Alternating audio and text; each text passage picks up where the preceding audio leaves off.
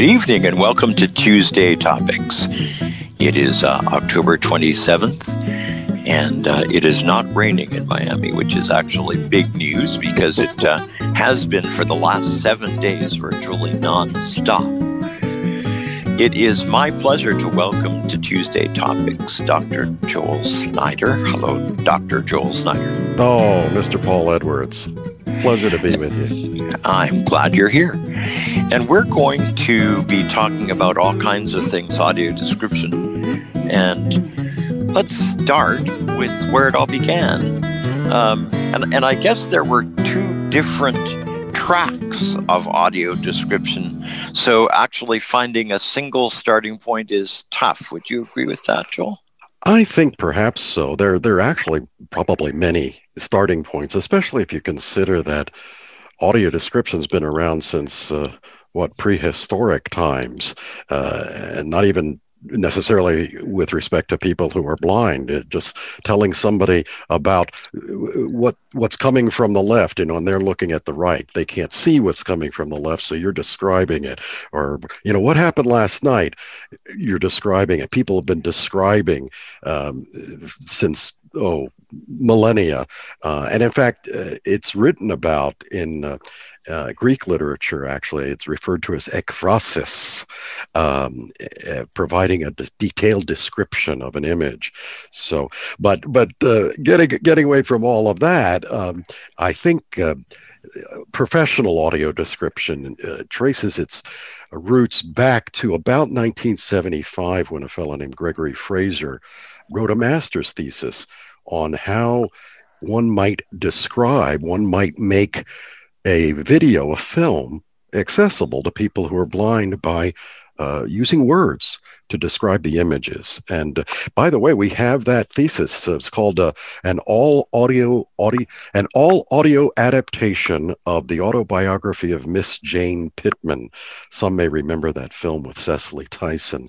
And he did a description of it and wrote a thesis about it at San Francisco State University. And we have that on the Audio Description Project website. I knew Gregory very well. And unfortunately, we lost him in the 90s, I think it was. But he really was a leader and one of the first to write about description, actually publish literature about description.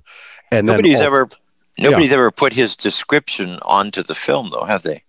No, not for autobiography of Miss Jane Pittman. No, not that I know. I don't. That's a great question, actually. In fact, I have a note to myself somewhere to see about. I don't believe that film has ever been described, and I think that might be kind of an exciting project for the Audio Description Project, an initiative to actually just go ahead and describe it, get the license from whoever owns the film, work with them on that, and put out a described version, and then tie that with Gregory's thesis. But then almost simultaneously in the late 70s, early 80s, here in Washington, D.C., where I'm based, the Washington Ear still is a radio reading service for folks who are blind or have no capacity to read print. And Margaret Van Steel, at the time Margaret Rockwell, a PhD in education, blind woman who founded the Washington Ear, she and a good friend of mine, Chet Avery, a blind man who's still with us in Alexandria, Virginia, they were on a I'll try and keep this quick for you, but they were on a committee, an accessibility committee for Arena Stage in Washington, D.C., Stellar Regional Theater. And how wonderful that back in 1980, they were exploring accessibility. They had just installed an assistive listening system for folks who were deaf, or really for folks who are hard of hearing, because you could crank up the sound. You couldn't equalize it, you couldn't shape the sound, but you could turn up the volume.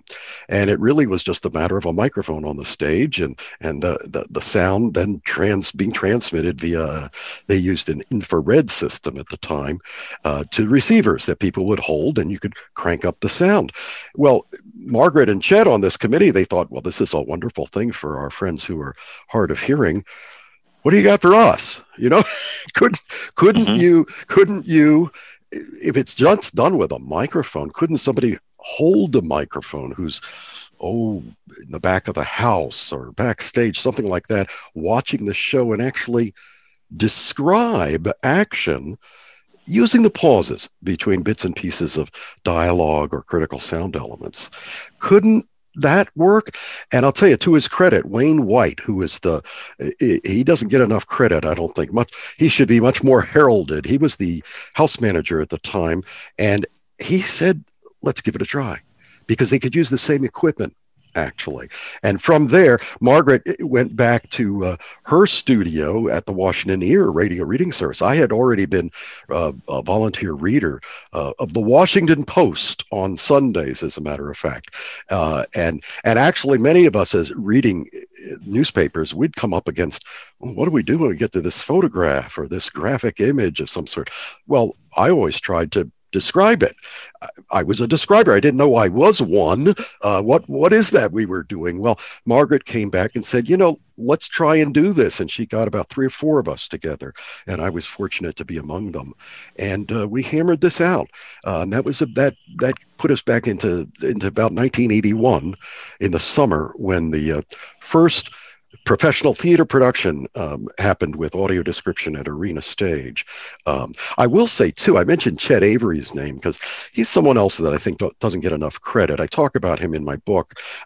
He, in the 60s, he was working at the Department of Education, a blind man working on getting captioning going for people who are deaf. And he said to some of his superiors there, what about some kind of way to describe images on television that, using pauses? Why couldn't we do that? And that would help folks who are blind or low vision.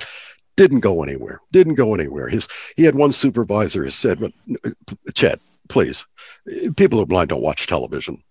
And of course, that's been proved false. It has been proved that people who are blind watch television, use television as much as anyone else. That was proved early in the, in the 90s. I know AFB did a survey on that. So Chet gets some credit there, too, for at least the idea of bouncing around in the halls of the hallowed halls of the federal government. So we've talked about 2 things that we really haven't fleshed out. So let's do that now. Uh-huh. So we've got it done. First, you keep talking about the audio description project. You bet I do. So since you're the chief cook and bottle washer working there, why don't you tell us what the audio description project is and how people can find information about it?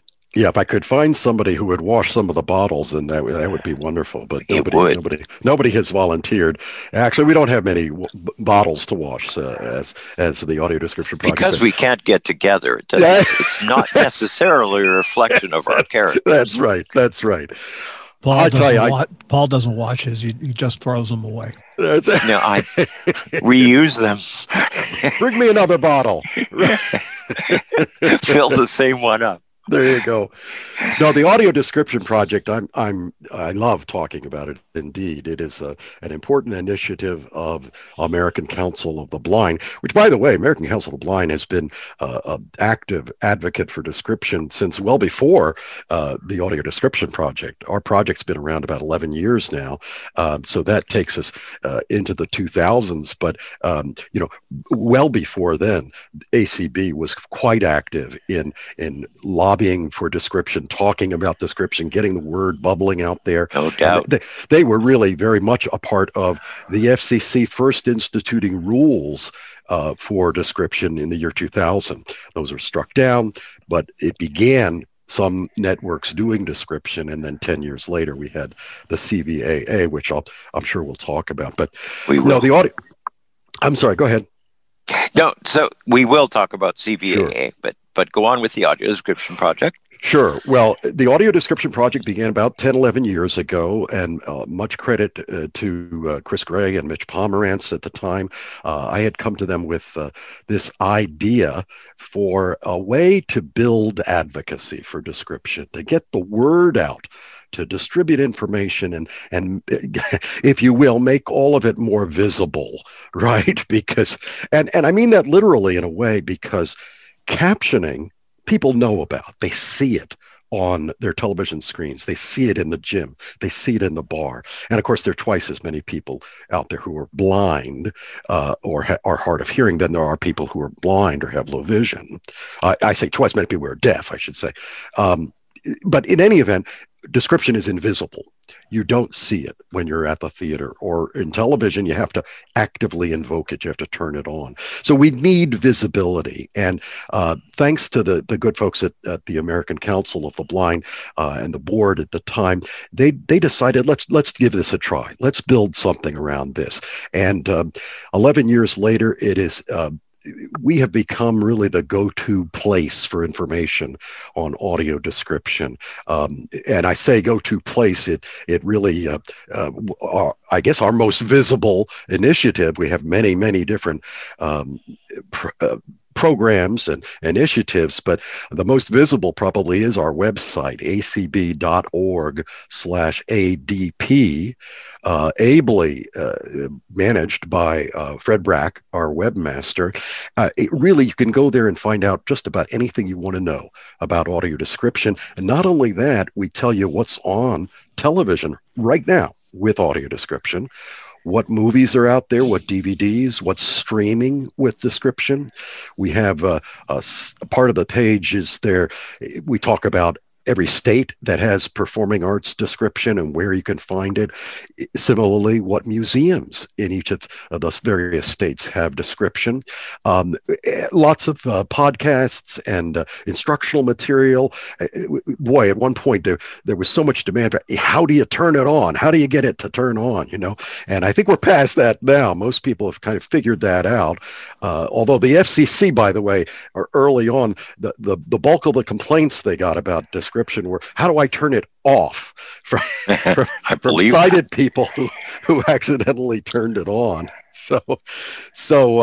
But I do want to say that, you know, when Kim Charlson was president of ACB, she asked Dan Spoon to chair our audio description project steering committee, actually really build it up from scratch, because we didn't have a system of subcommittees and a committee to really get consumers involved and really move this along. And Dan did a great job pulling that together.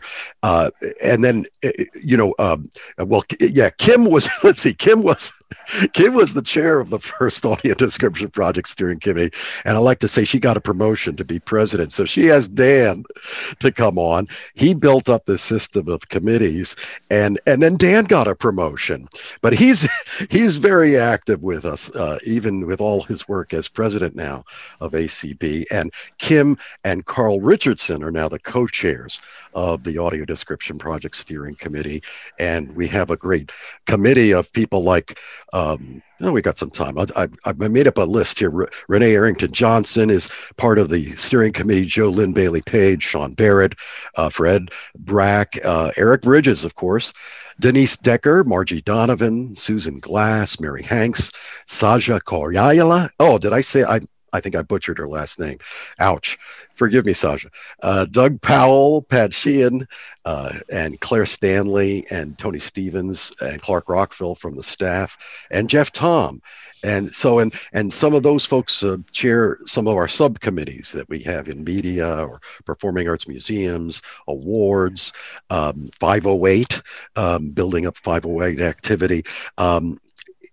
So they really have turned this into an ongoing concern. We've got every other year an audio description project conference that has attendance from folks all around the world. Will come to the United States. It's done in conjunction with the annual conference of the ACB. So all kinds of discussion of audio description topics and real significant exploration of how we can make description better. And then during the conventions, of course, we always have a film night with an audio described film. Last year it was Parasite. Even with a virtual conference, we were able to get permission, license to air the audio of Parasite, the Best Picture film winner, with the audio description. And what's interesting there, Paul, is that it wasn't released in the United States with audio description. So when we played it, when we played it as part of our conference, it was the first time that folks in the United States could access the Academy Award winner for Best Picture with description, because it had been done in the UK. And I was in touch with those folks, and we got the license, and we did the same thing with a couple of episodes of Pick of the Litter. Claire Stanley from ACB staff was featured in a couple of those episodes. And I know early on we used to do bring a lot of videos of children's programming that we would share with the kids' room, at the ACB conferences, that sort of thing. I did, for 6 years, I produced the audio description for Sesame Street. For the first time ever, it was done with description, starting in about 2003, something like that. So I have a lot of those episodes. We do two audio description institutes, which I think has become, we've done like about 18 of them now. It is the place to get trained in doing audio description, and not just for sighted describers. We have people who are blind signing up for the institute to learn how the ins and outs of description, and then they get work as consultants on the development of audio description scripts. We have awards we do every year. We recognize folks in performing arts, in museums, in research and development. We have the Margaret Pfanstiel Memorial Research and Development Award. And then our top award is the Barry Levine Memorial Award for Career Achievement. Barry was actually the first chair of what had been called Audio Description International. And we were talking about moving it over to ACB, and he left us all too soon. Very much too soon. Barry Levine. He used to run, I think, the library users. And you know about that, Paul. I do know about that. Absolutely. So we have another program too, which we call, and I do want to mention this because I love to get the word out, the BADI program. BADI, B-A, actually it should be pronounced Beatty. I keep getting that wrong because it's only one D. B-A-D-I-E, Benefits of Audio Description in Education, where we have young kids from ages 7 to 21, in 4 different age categories, 3 different age categories, and an alternate assessment category. They write reviews of audio described videos. And what's cool there too is we do this in conjunction with the Described and Captioned Media program. They have about 6,000 videos. This is a program of the Department of Education, funded by the Department of Education. And it is their mission to make sure educational media is available with captions and with description. So we work with our friends at DCMP. We get reviews from kids in audio format, in Braille, electronically, of course, and we give awards to the winners in each of those categories, and then a grand prize award winner. And sometimes we're fortunate enough to have our top winner actually recite their essay at the ACB conference or the mid-year meeting, something like that. And they get cash awards. The teachers of the first prize winners get cash awards as well. Grand prize winner gets typically we've given them an iPad mini. So we've had great success with that.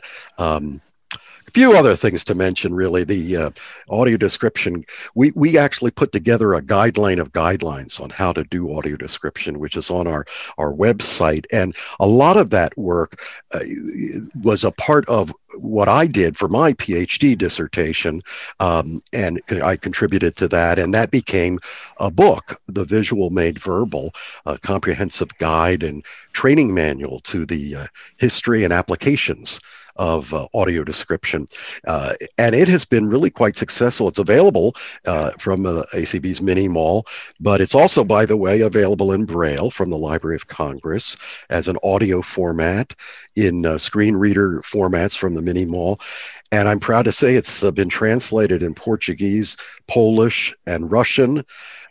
We have a Spanish version coming out late, probably mid next year, in conjunction with the World Blind Union, Estonian. And then Greek and Chinese versions are under development. So, and this was all published by ACB initially in 2014. So we're really getting the name of ACB and the Audio Description Project out around the world.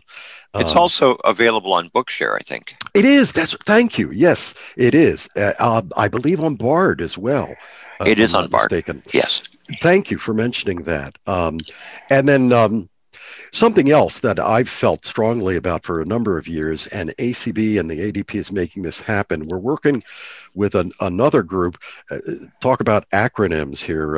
ACVREP is the Academy for the Certification of Vision and Rehabilitation Education Professionals. They are the good folks that certify O&M specialists and others, and they have taken it on to develop a legally defensible certification program for audio describers, because we're no longer in our infancy. We're maybe in our adolescence or something, but we're at a point now where describers need to be recognized as professionals every bit as much as sign language interpreters and captioners and such. So I think we're well on our way towards that certification. It'll be another year or so, but we'll get there. Let's stop right there. Sure. With the word describer. Oh, yeah. By describer, a lot of people think you're talking about the guy who actually presents the audio description on a movie, or who voices it, or who does the audio description in a theater or in a museum. Right. But that is not what a describer is. Yes. Well, that's an excellent point. Many people, our good friend Roy Samuelson is such a marvelous advocate for audio description. He's a leading voice talent for audio description scripts that are done for movies. He's not a describer, and he's the first person to say that. He voices description that a trained audio describer, a writer, although it's not just any kind of creative writing. It's a special skill that we train people for at our Audio Description Institute. But Roy is a trained voice talent and specializes in voicing description. Back when I started the Described Media program for the National Captioning Institute, that's where I did Sesame Street programs. And I voiced much of what came out of that effort. But then I had a crew of describers who were writing the scripts, and I wrote some of them as well. So there's a distinction to be made for media, especially. But I hasten to add that, this all began, as I mentioned earlier, in performing arts. And almost always in performing arts, the individual that develops the description, and it may or may not be a written out script, but the individual that develops the description almost always is the voicer of the description. So there is that difference, if you will, or distinction to be made. In performing arts, typically the describer is the voicer. So the voicer is the describer, if you will. But they're very separate skills, you would argue, I think. Oh, yes. Yes, that's right. My background, going back to high school days, is in theater and media. I've been a member of Actors Equity for over 40 years, and for over 40 years a member of the American Federation of Television and Radio Artists. So I had a lot of background using my voice, and that's what drew me to be a volunteer voice talent for the Washington Ear. I wanted to use my voice in a way that, not just doing a lot of commercials or whatever, but actually could help some folks in different ways. So that's part of my background, and I do that, and I have worked to become a writer of description, and learning all the time about that from all the folks around the world now that I've trained and worked with in description, over 60 countries now. But then there's also, I want to mention the third element there that's just as important, and for media, there's the audio editing. There's the audio editing of it all, because you can have a script that's marvelously written, voiced marvelously, and then the editing is done so you can't hear it. Oh my God, that's just terrible. Or the editing is done so it overpowers. Exactly. which is equally as distracting. And actually, I've probably had that problem more than I've had the other. Yeah, that's right. That's right. Particularly on television audio description, where that's right. Where it seems to me that people crank the audio description track up. It depends on the producer of the description and how skilled they are. By the way, some of the most skilled audio editors that I know for television description and movies are people who are totally blind. Yep. Same for voice talents. Roy Samuelson happens to be sighted, but I know any number of voice talents who are blind. And then, of course, as I think I mentioned earlier, people who are consumers of description can learn about description and be marvelous consultants, like Paul Edwards was for me at a museum, isn't it? Years ago. It was an interesting experience. It was an Indian museum up in Tallahassee. Right. And I was invited up and did the complete tour with Joel.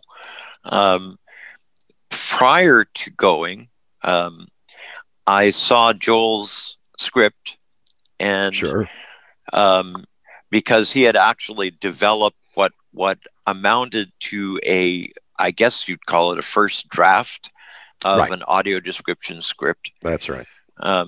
And so we essentially used that as the guide. But then we spent a good deal of time there after the meeting with the museum was over. Talking about changes that I recommended, and then once I got back home, I actually took a look at his script and made whole bunch of changes, which I sent back to Joel. Thank you very much, Paul.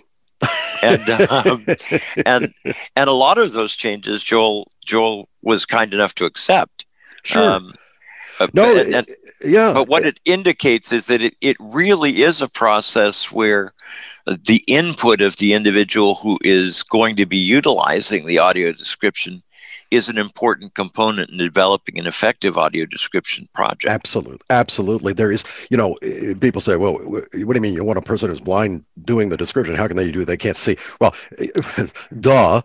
Okay, fine. Well, first of all, blindness is a broad spectrum. There are people who are totally blind, no light perception, but probably the majority of our users of description are folks with low vision.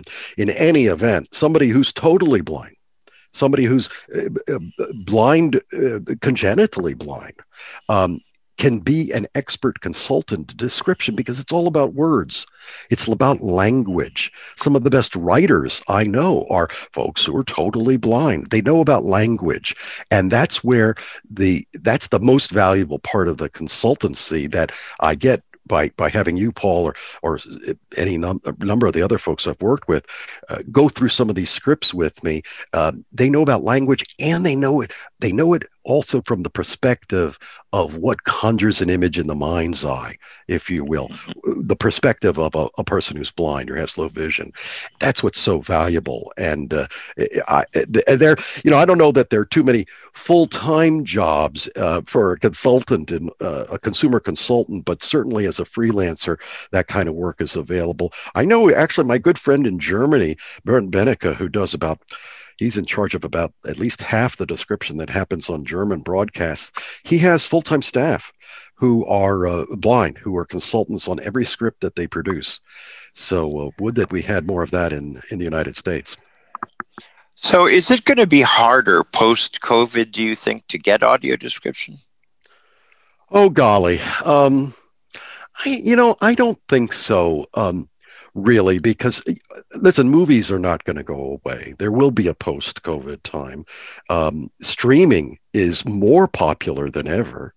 And even though there's no legal requirement for description on streaming services, they're doing it. They're getting on board because I think largely because of the work ACB and the Audio Description Project has done in advocating for it. American Foundation for the Blind says there are over 26 million people in these United States who are either blind or, quote, have trouble seeing even with correction, unquote. Well, that's 8% of the population. That's huge. And they have family, they have friends. Plus, there are all kinds of benefits. If description is written well, it allows a sighted person to glean things that they just wouldn't ever really observe. Sighted people see, they don't observe.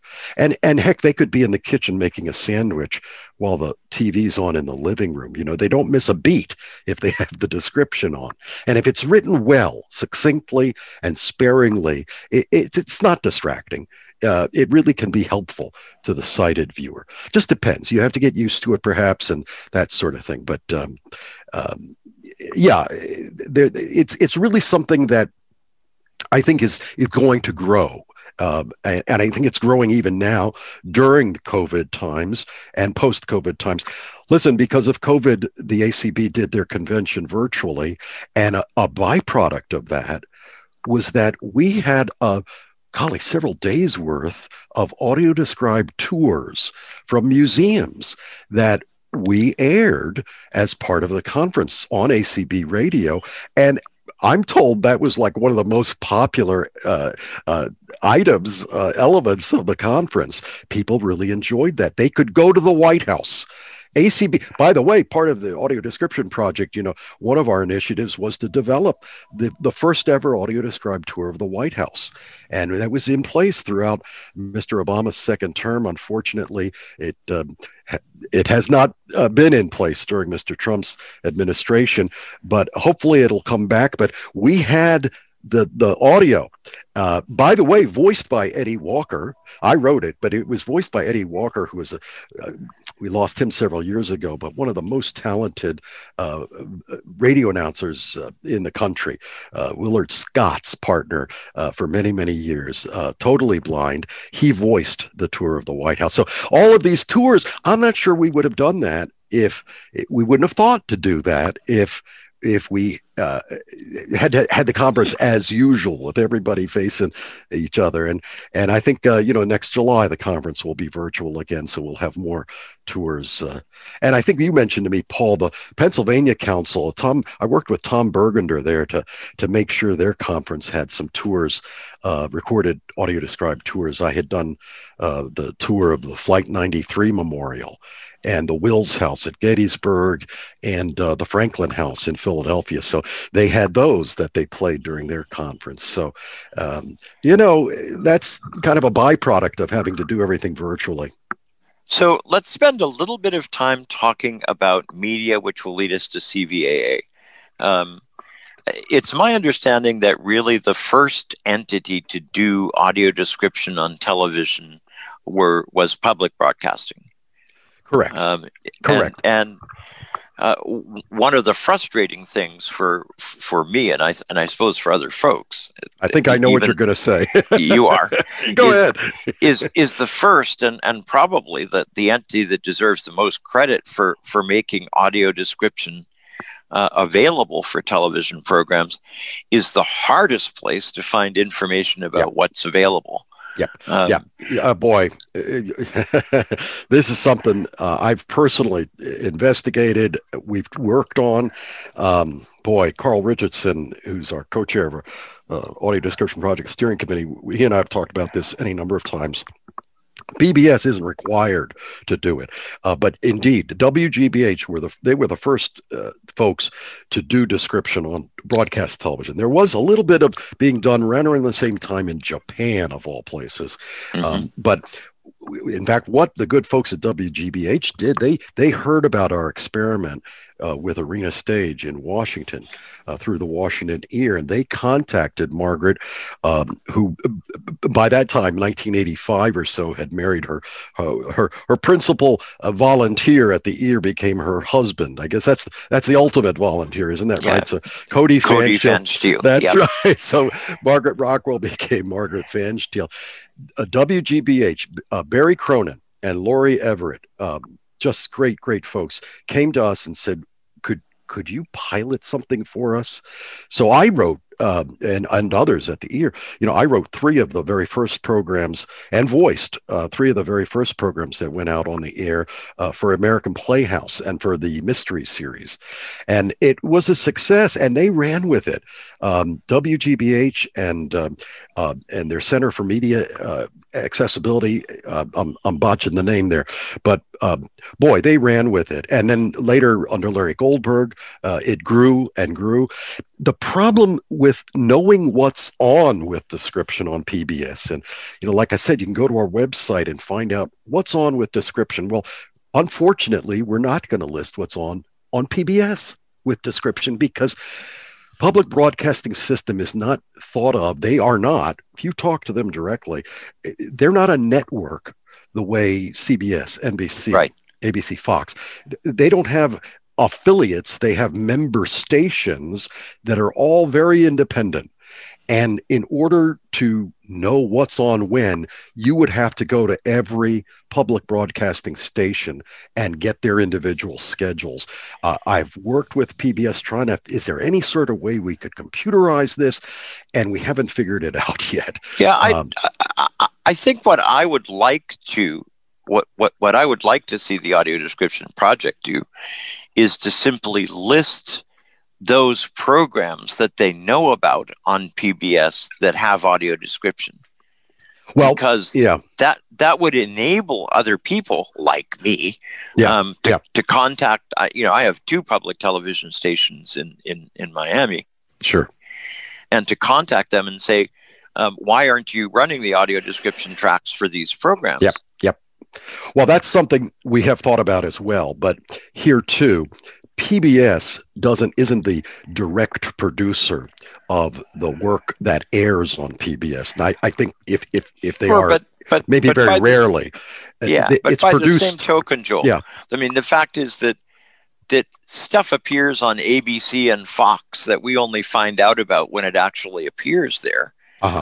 Because we don't always have prior information about exactly what they're going to do until the show begins to air with audio description, and then it gets added to our list. Hopefully, we're in a better shape with those networks. But with PBS, even to find out the names of the programs, they're being produced by 12, 15 production companies who may or may not decide they want to add description because they don't have to. PBS does not have to air with description. And even just keeping track of that would be a handful. But maybe that is something we could explore, at least to get the names of programs out there that, right. And whether or not, though, see, the problem is that whether or not it airs in Miami with description could be completely different with respect to Philadelphia or Boston. Or get all of that. Get all of that. But boy. If one knows that there is an audio description track, then one has the capacity to advocate. Yep. No, that's true. That's true. PBS, I must say, and WGBH in particular, and Carl Richardson, by the way, used to work with them to build their description efforts. They ran with it. As I say, they had a whole business in putting out VHS tapes with description. Remember those, boys and girls? I have probably 200 of them sitting in my house as we speak. I do too.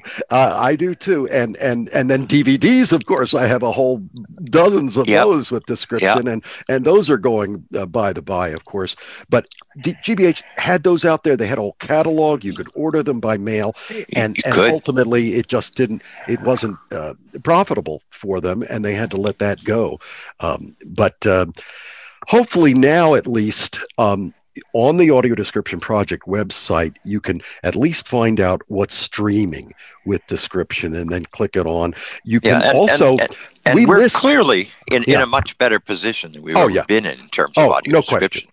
And we list all the, we have at least some 4,000 DVDs now that we know have description. If it's listed on our website, we know it's got a described track.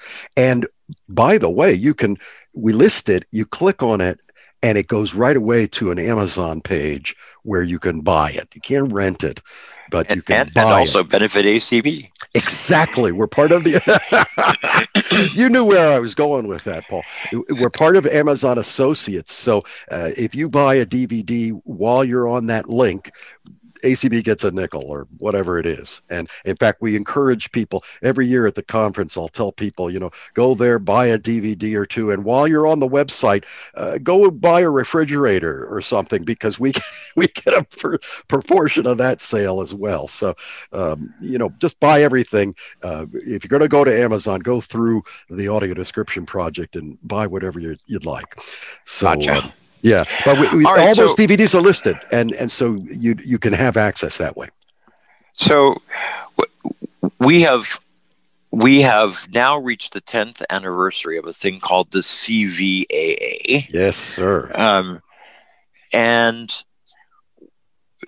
because we're sort of running short of time, let me summarize a little. In 2000, the first effort was made to codify audio description on television, and that was done by the Federal Communications Commission, who made the mistaken assumption that if captioning was authorized, surely it's not such a stretch to think that audio description ought to be as well. They were proven wrong. Correct. And we won't go through the torturous history of that, but the bottom line was eventually we got to the stage where, with the CVAA in 2010, we reestablished the right to audio description, but a right to audio description that produced just a minuscule quantity of audio description as compared to the range of programming that's out there. That's right. And only available in very limited places. And really didn't require very much. And we've gradually moved a little bit further ahead to the place where the 100 largest markets now are covered. And I think we're at 67 hours every... Well, yeah, it comes out to about 7 hours per week. That's the number I use because I think it's kind of easier to grasp. Right. 7 hours per week for the top 9 broadcasters, the top terrestrial broadcasters, ABC, CBS, NBC, and Fox, and then whichever of the top 5 cable networks. Which right now are USA, HGTV, TBS, Discovery, and History. So it's only 9 networks and only 7 hours per week. Right. So do we have any idea how many hours of captioning are being produced? Oh, there's just no comparison because virtually 100% of broadcasts in the United States must be captioned. There are thousands upon thousands of hours of broadcasts that go out from hundreds of networks 24 hours a day. So when you say, well, you only have to do description for 9 hours, or rather 7 hours per week, and only 9. And as you said, it only has to be aired in, I don't think it's even 100. I think it went up to, did it go from 60 to 100? You might be right about that. I'm mixing up my numbers here, but still, that's only 100 of the metropolitan areas. Right. It's the largest metropolitan areas where it's required. Right. But we should say, to be fair, that there's actually a lot wider dispersion of audio description than that, because a lot of local areas, even though they aren't part of the 100 largest markets, actually do pass through audio description. So that's right. That's true. We need to thank them and appreciate the fact that they don't have to do it. No question. But the fact that and I'm so thrilled that a person who's deaf has access to any television program, that's to be applauded. But why shouldn't a person who's blind have that same kind of access to more meaningful understanding and appreciation of every program on television? So, Dr. Snyder, why don't we? Well, I think it comes down to first some numbers. There are probably twice as many people in the world who are deaf or hard of hearing than there are people who are blind or have low vision. I'm not sure I believe those stats, by the way. That's what I've always heard. I haven't checked that recently, but that's what I've often heard about. So there's some numbers going on there. Certainly. Fair enough. But if your number is correct, if your number is correct, that there are 26 million of us who are sight impaired, it seems to me that 8% of the population is a pretty solid chunk of numbers. Absolutely, it is. So it doesn't seem to me that's a viable explanation. Well, you're right. And, you mentioned the CVAA, which, by the way, for your listeners, is the 21st Century Communications and Video Accessibility Act. It put in place in law what the FCC tried to mandate in 2000, and that was struck down in the courts. Well, in 2010, it was put in place by law, signed by President Obama, and took effect in 2012. We are at the place now, and let's see. Let's right now, Tony Stevens and Carl Richardson and Paul Schrader and Everett Bacon, a number of advocates for description, or sit on the Disability Advisory Committee of the FCC, and I'm on there too. And I'll tell you, they're going to convene a new Disability Advisory Committee, DAC, if you will, in the next term. And I think one of our top priorities has got to be thinking about a CVAA 2.0, whereby not only is it you got to do description, but that's got to increase by a certain percentage every year. And that's how captioning got to 100%. So, we didn't have that in our law, and we need to have that in there. So, audio description for, and Rick, I think we're about 2 questions away from hand raising here. Oh, sure. But audio description for broadcast television is complicated because of the range of ways that broadcast television is provided. It's provided through antennas and broadcast, though the broadcasting isn't the same as it was when we grew up, because they've changed the mode of transmission. That's right. So old TVs won't work anymore. But I would guess that probably the majority of folks are receiving their broadcast television either by cable or satellite now. That's right.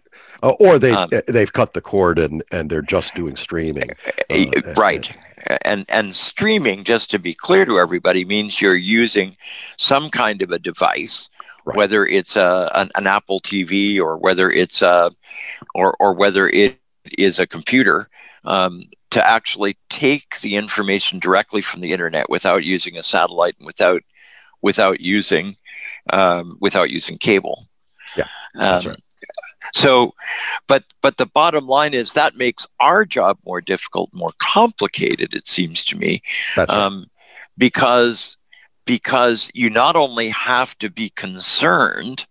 Well, you not only have to be concerned about whether it's being throughput by the broadcaster, but you then have to be concerned as to whether the cable provider or the streamer or the satellite provider is actually passing through the audio description. It is very complicated, and you're very wise to be aware of that and make those points. Actually, not only that, what WGBH took advantage of in 1985 when they started playing with this is they knew that there was a secondary audio program, SAP channel.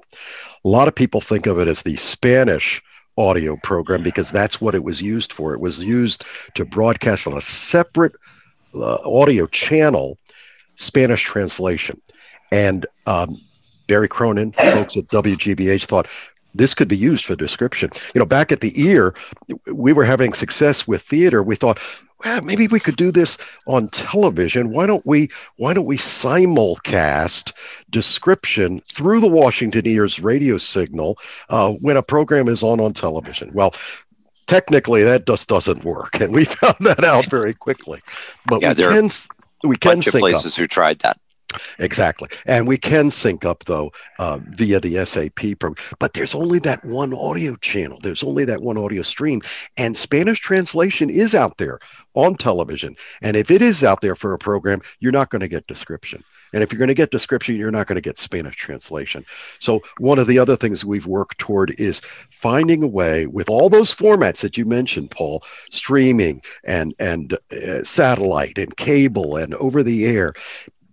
Is there some way to ensure that not only a secondary audio program channel is available? With digital broadcasts, you could have up to a dozen. So you could have Spanish description, Spanish with description, and on and on and on. And we'll get there. We'll get there. I think that needs to be part of a CVAA 2.0 as well. So I'm optimistic about that. We haven't been able to make it happen yet, but we will. Excellent. Yeah. So I think we should open this up and see if folks have questions for our registered expert, Dr. Joel Snyder. So, Rick, do we have any hands? Yeah, gents, say hi to Carl Richardson. Oh, my goodness. Brian Charlson. We know both of them. We know them. Hello, gentlemen. Hello. Can I? Hey, Carl. I just want to make a few minor corrections to things that are said before, if you don't mind. Uh-oh. So, Yeah, shoot us down, Carl. No, I'm just, you were right. It's just clarifying a few minor points. One, Sure, go for it, sir. right now, audio description is available in the top 60 markets, and starting in January, they will expand 10 markets a year over the next 4 years. So There in you go. 4 years, it'll be the top 100 markets. I don't know why they're stopping at 100 because there's 250 plus, but Good the point. For ironic, that correction. Yeah, I thought that was right. but the ironic thing is they're required to pass emergency notifications through the TAP channel, and that's all markets. So if they have that ability, in theory, all markets also That's have right. the ability to play audio description. Excellent point.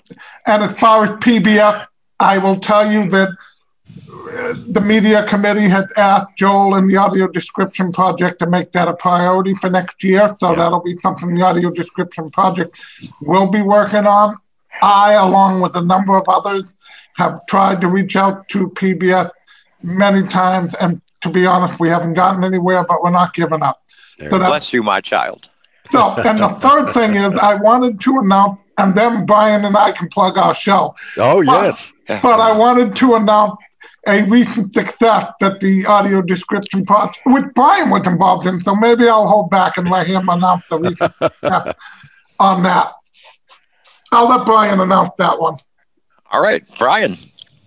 So I think what Carl's referring to is changes at HBO, I think specifically HBO Max. HBO Max. That's Yeah. right. And that is through a process that ACB has been very effective with called structured negotiation.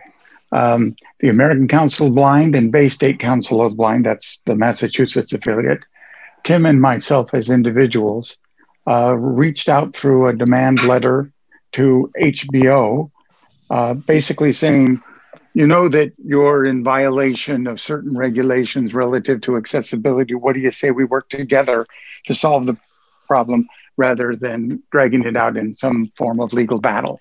Yep. Called a demand letter. And they responded quite quickly, saying, absolutely, we'd like to do this. When can we start? Now, as it turned out, this started before the pandemic, but worked its way through the pandemic with all the changes in resources and priorities, et cetera, et cetera. But we did come to a settlement, and we sent out a press release about that. Let me think, when was it? Yesterday. Yeah, exactly. Just yesterday, a press release. And some of Been the before that, interesting 'cause I things saw in it this. last week. Last week, Brian. Yeah. Was it last Monday? Was last week from ACB. Yeah. Yeah. Ah, yes. Okay. So anyway, the long and the short of it is there's several things that are interesting in this particular settlement because each one is different. Remember, we have a settlement with Netflix and one with Hulu, and then we have a number of other streaming services that had a come to Jesus moment without having to go through the process. And they did some of the best job of it, by the way. So, there's that whole thing of if they're doing it, maybe we ought to be doing it too. Yeah. But HBO has agreed to make available 1,500 hours of content through HBO Max. With in the first, I believe it was 16 months of the agreement. Now the agreement, or rather 16 months of them going live. And HBO Max has been live for a couple of months now. So For 10 months. Right. So you are talking about very soon, within the next 5 months or so, 5 to 8 months, we're going to see 1,500 hours on HBO Max. 12 months later, 3,000. 12 months after that, 6,000 hours of content. That's a significant player in our space. No question. And one of the great things about this is they've kind of taken a lesson from the Disney Plus experience. Yeah. That is, let's not just talk about what you're going to do on future content. Let's talk about what you can do with content you already have. Sure. In other words, going backward in time. There are a lot of shows. Building on what ACB did with Netflix. ACB has been so instrumental in making this happen on a number of different broadcasters and streamers. Exactly. Going to look at what you already own and making that accessible. There's a number of things that we would have loved to have seen with audio description, right, Carl? What was your one that you're hoping for? Well, Band of Brothers. Yeah. And then Sex in the City. See if I get any ideas. I'll tell I don't think you need them, Carl. Anyway, so maybe I'm hoping my wife will watch it with me and she'll get the ideas. There you go. The ideas. There we Carl, go. how many times have you watched James Bond described?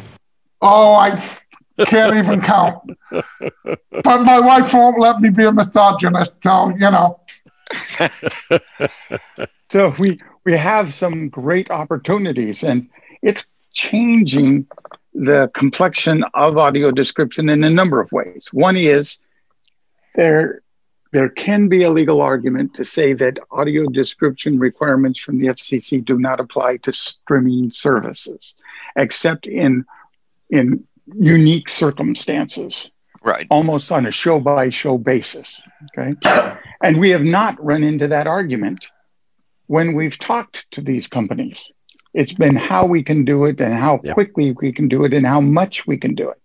But not should we or shouldn't we do it. Just to be clear, we have a lot from Amazon Prime. We have a lot from Disney Plus. We have Apple HBO Plus. Max now. We have Apple Plus, which is interesting. Hulu.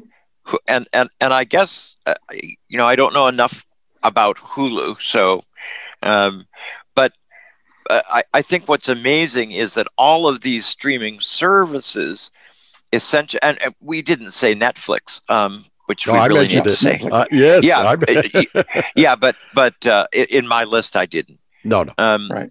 So I mean, the truth is we have really an immense availability of streamed material from folks who probably, if they'd wanted to be really tough about it, didn't have to agree.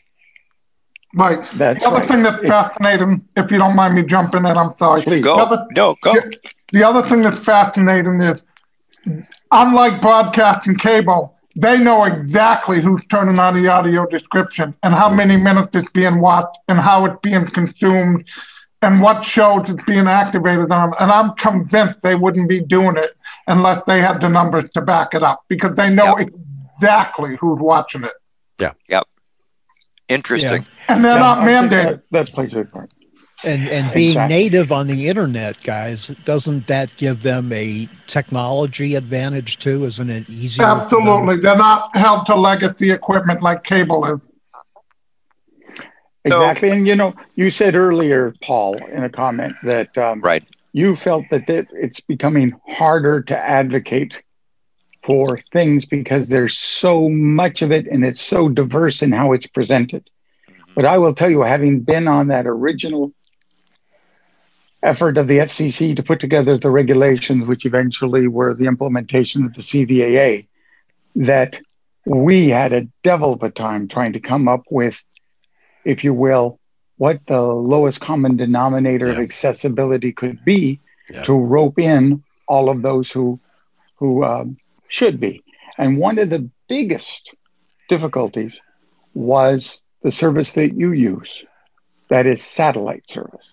Exactly right. It was the biggest problem because they had a true limitation based on the technology they were using. They would have had to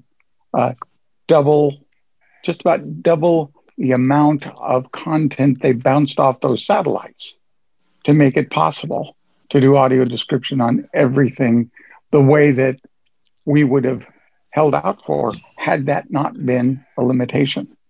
Right. We also had the difficulties of describing what accessible meant when it came to things. So, a button or an icon or any number of things that is equivalent to, but not the same as, and not limited in the. I mean, it went on and on in this language. So, what's currently happening is, in a way, easier from a technology point of view, but harder in that we can't go at all the streaming services simultaneously. It takes legal time and consumer.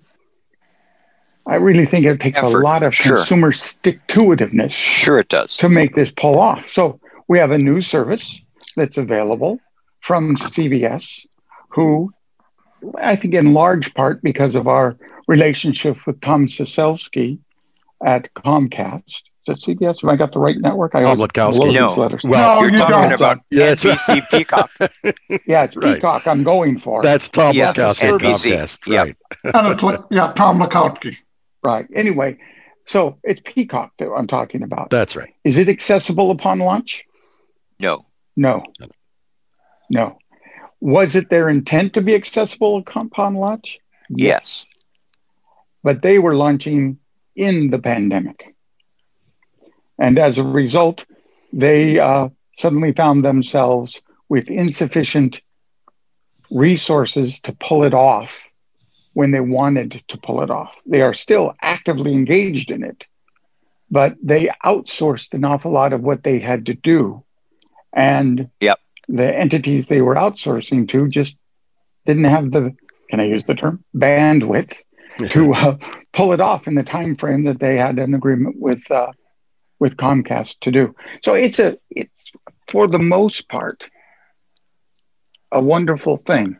I have a question for Joel. Are you ready for this, Joel?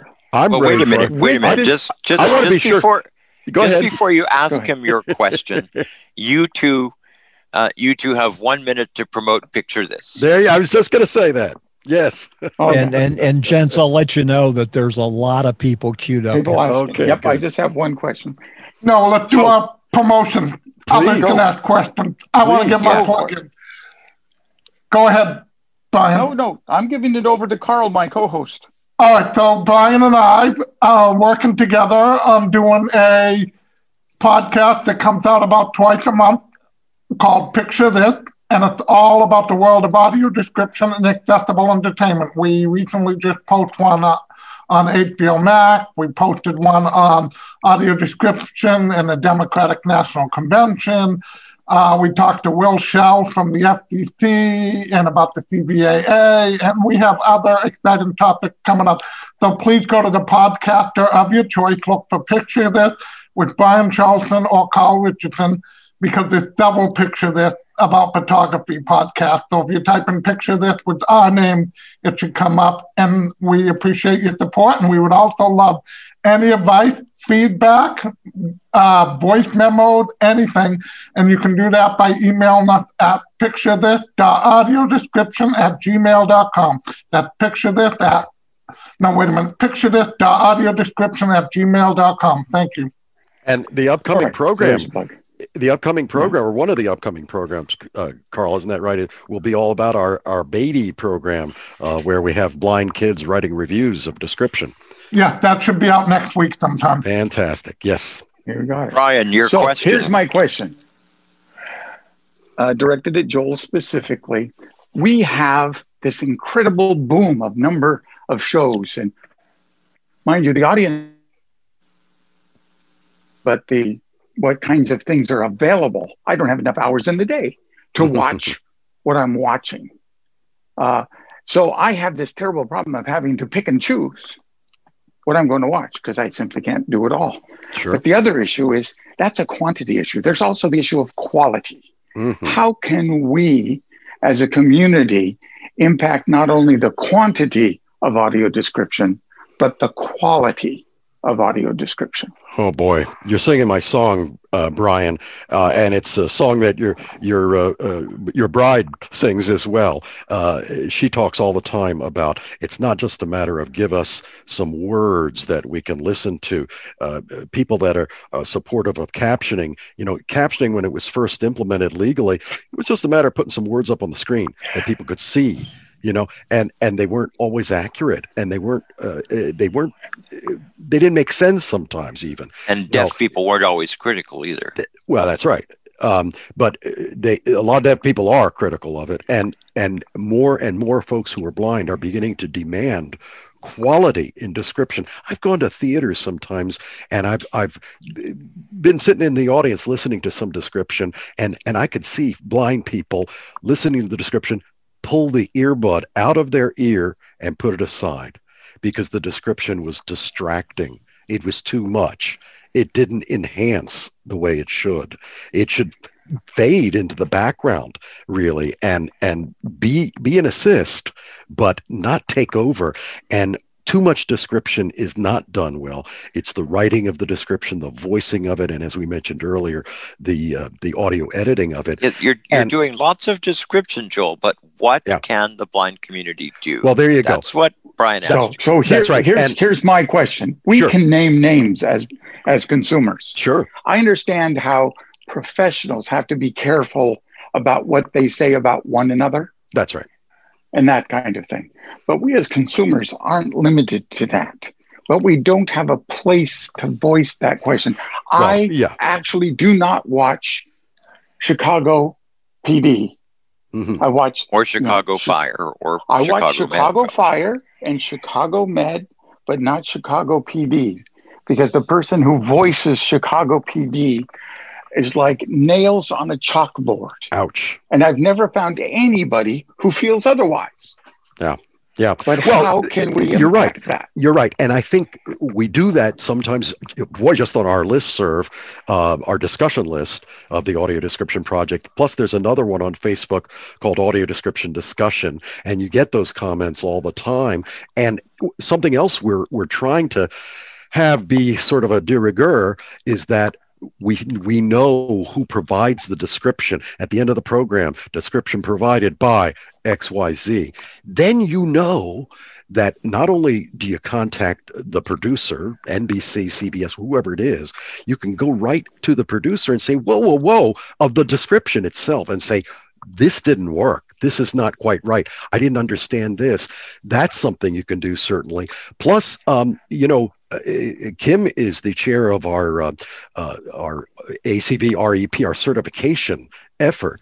The whole point of that is to ensure that the writers of description, at least first and foremost, have been through training, have experience. They are certified because it's a professional activity.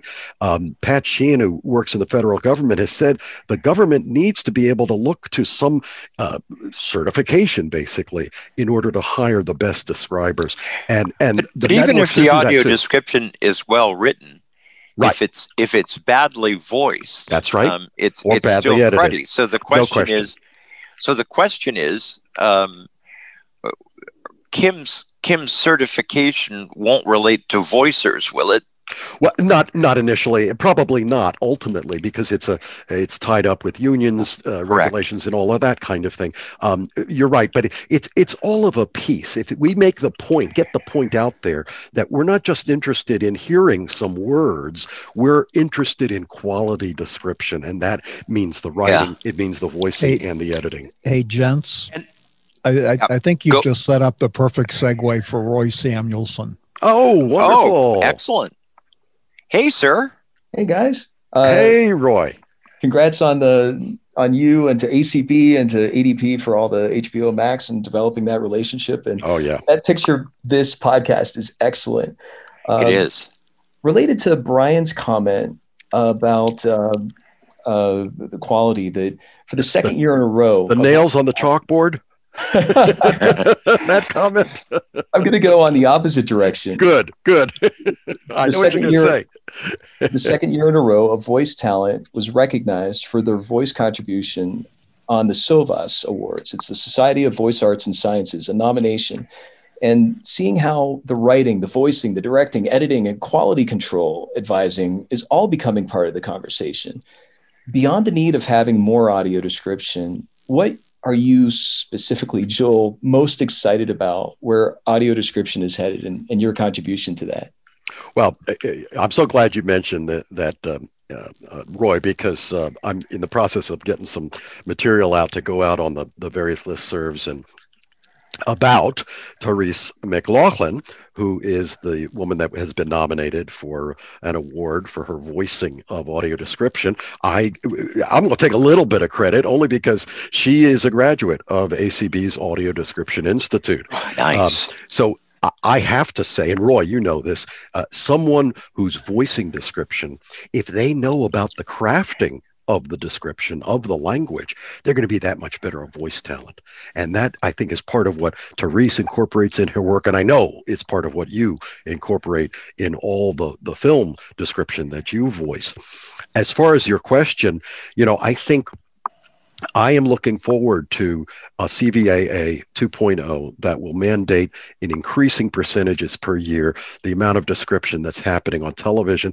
But also, I'm looking forward to more consumers of description demanding description in different formats. That's why we have description in movie theaters now, because the Department of Justice had enough complaints about it, about movies not being accessible in the movie theater. Museums, same thing. There was one person in particular who complained about a museum in Washington, D.C. not being accessible, and a lawsuit was enjoined, and they had description developed within the year.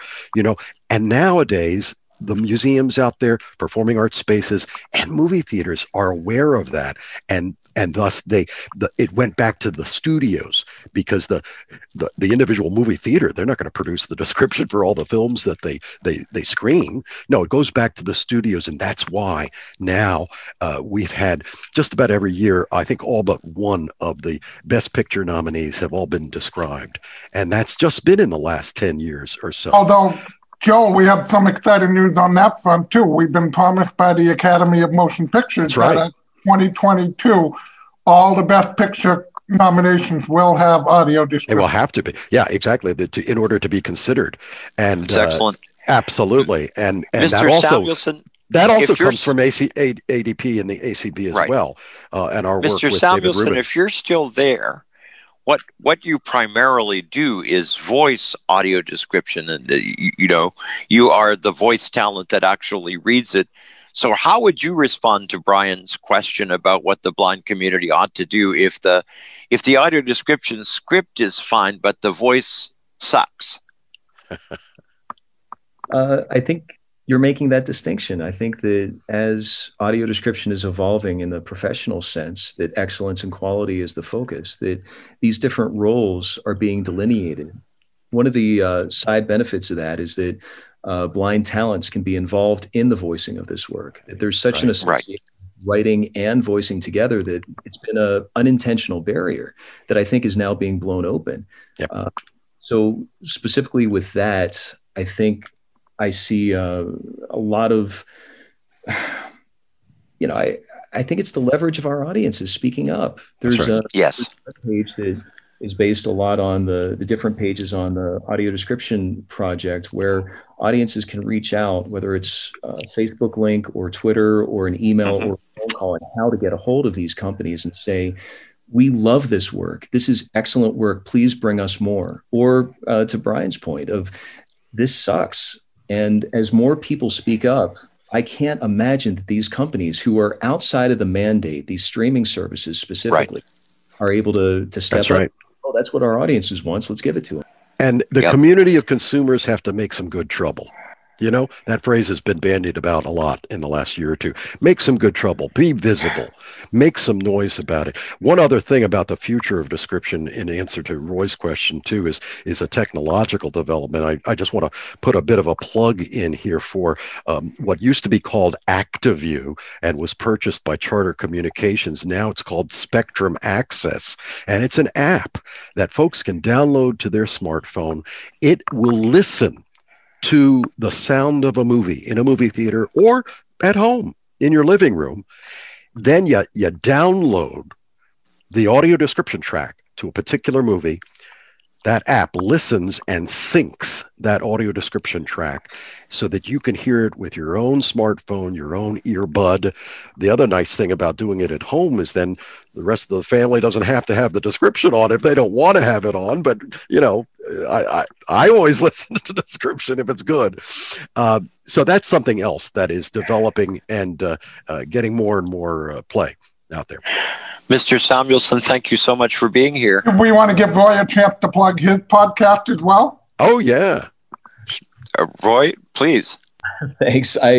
Please check out all the podcasts that are out there on the Audio Description Project. There's a list of J.J. Hunt's, who's now expanding into I think you already addressed the James Bond, as well as describing news and current events. That's right.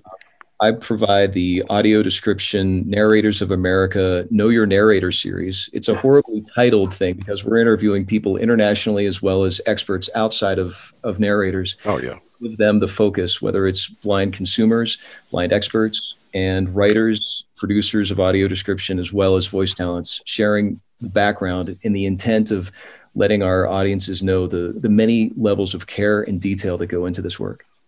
And the title of the podcast is Know Your Narrators? Yes, it's the Audio Description Narrators of America presents Know Your Narrator. Excellent. Pretty lengthy. Thank you. It's a lengthy title. Thank you so much, Mr. Samuelson. At some point in the somewhat distant future, because we've had 2 programs on audio description recently, I'd love to have you on to talk about this stuff in more detail, so don't be surprised if you hear from me. Thank you so much. Thank you. Mr. Rick. Yeah, it's always good to hear from Roy. Thank you, Roy. Aaron Espinoza, please.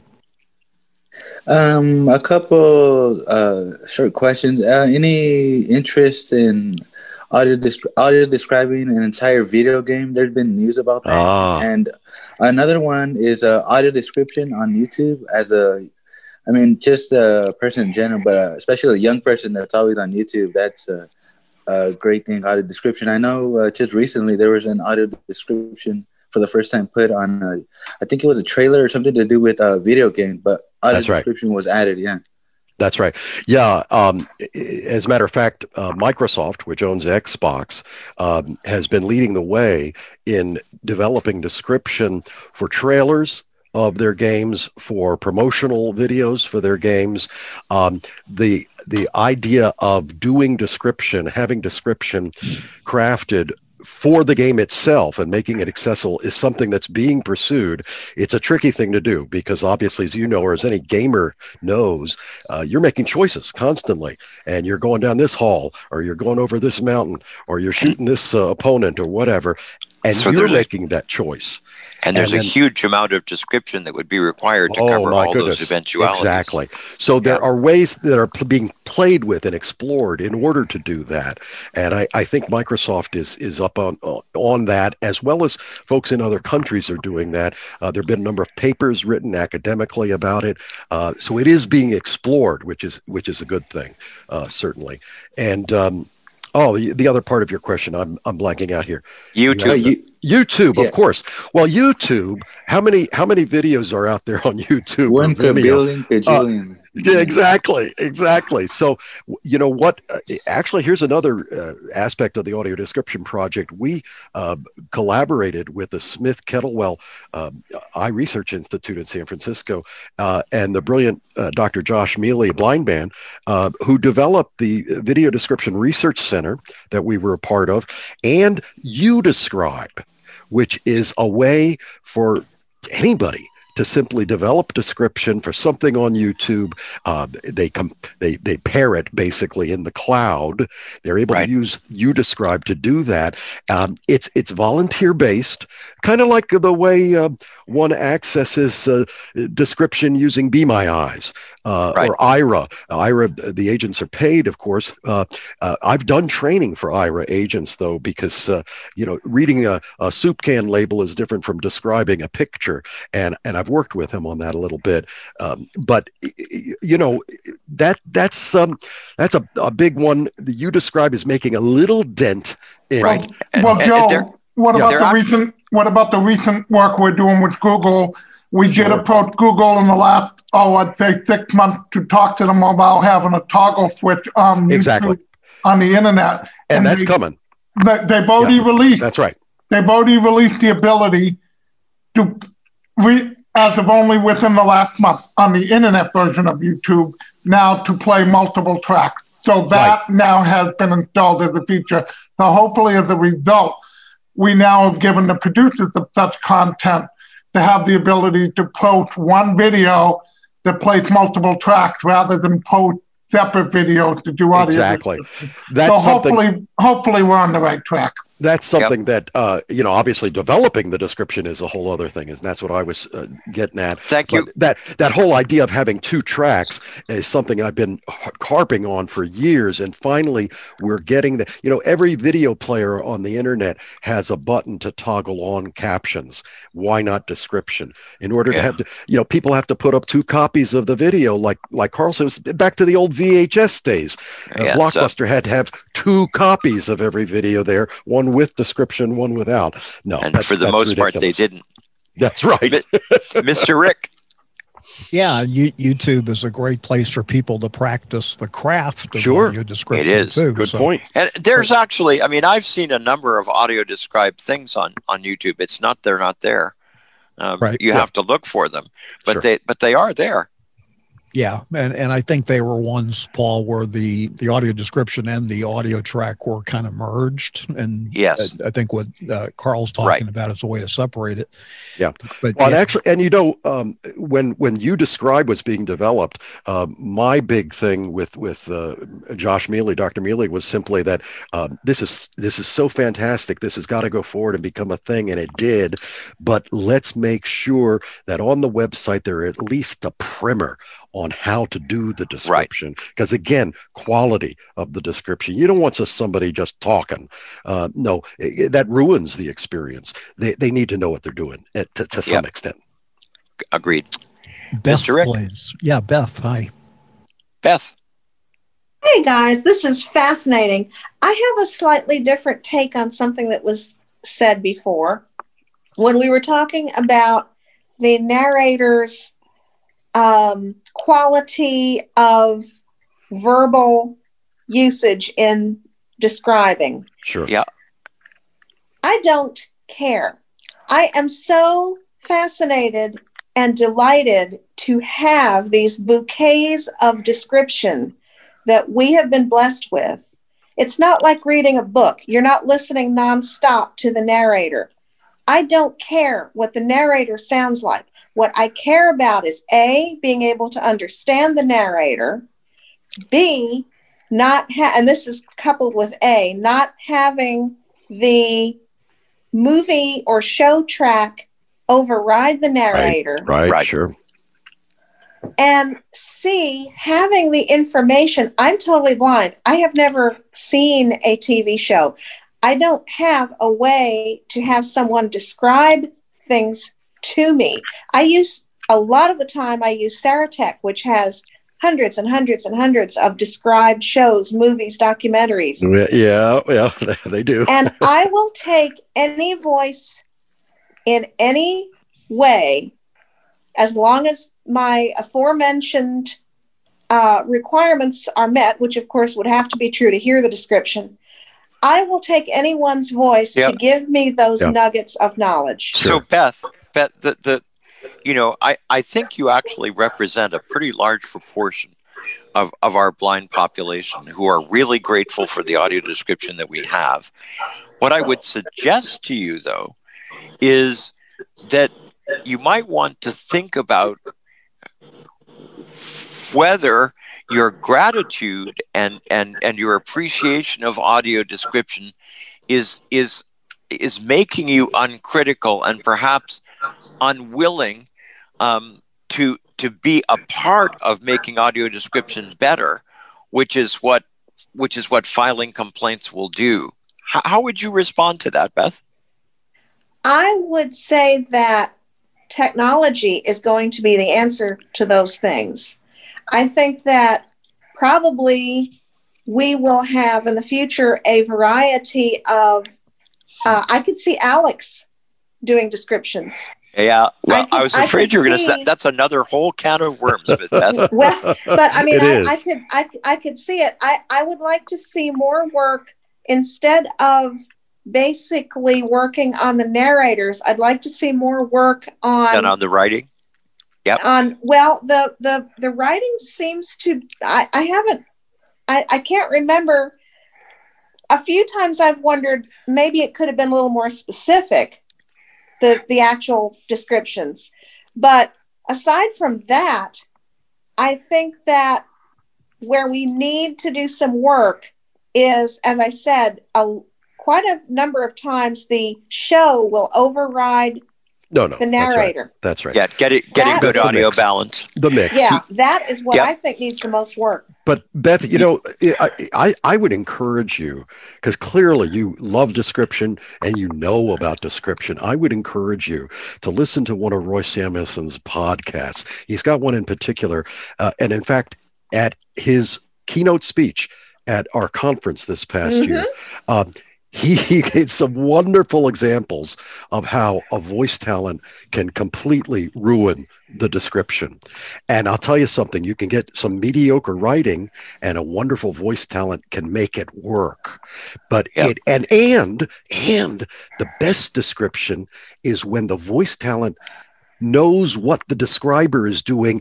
The describer can use fewer words because the voice talent will be able to suggest the meaning, and fewer words are like gold. Or the mood, anyway. That's gold. The mood, exactly. So, or like gold. So there's a real intricate relationship going on there.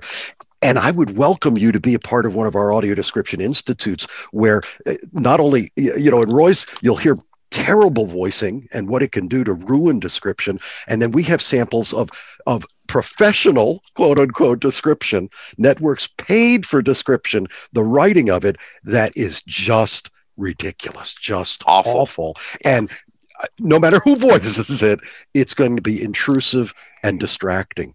So that stuff is out there. Miss Beth, thank you so much for your call. Thank you, guys. Mr. Rick? Yeah, Tina.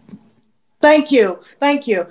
This issue of audio description, there are so many things I could bring up.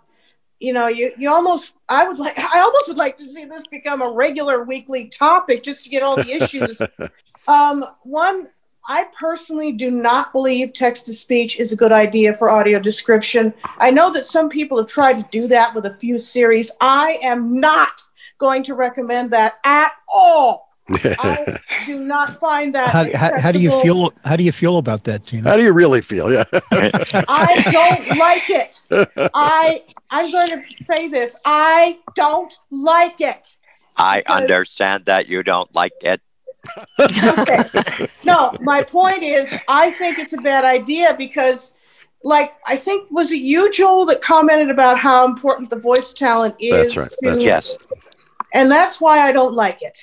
Yeah. That's why anytime they try to use TTS, I understand their siren song argument of it will cost less, but I will not buy it because it's going to spoil everything.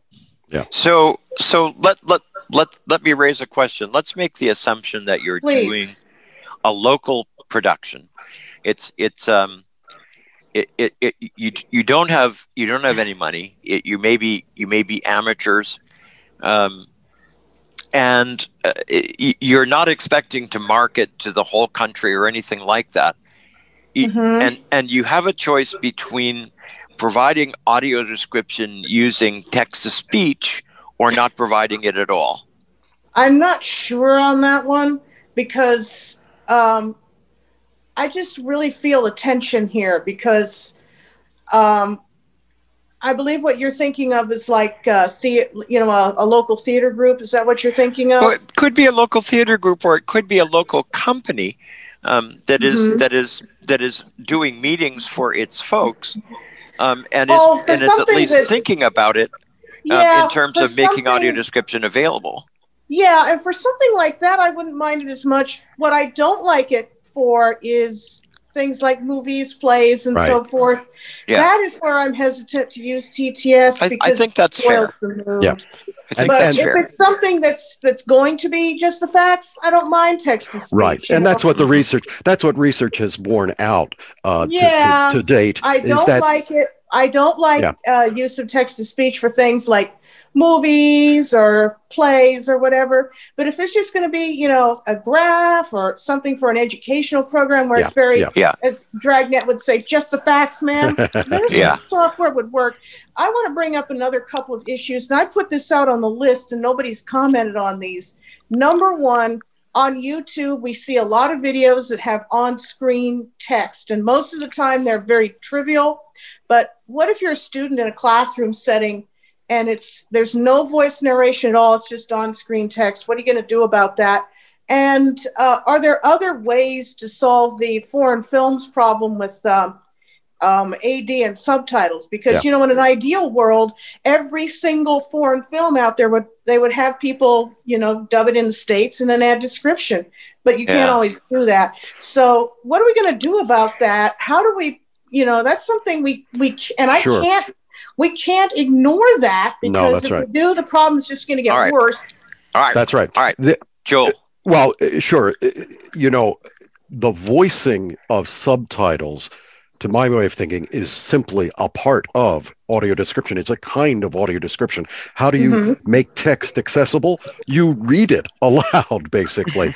And that's what, I was so pleased that we were able to get the British version of description for Parasite. Tina, did you watch Parasite?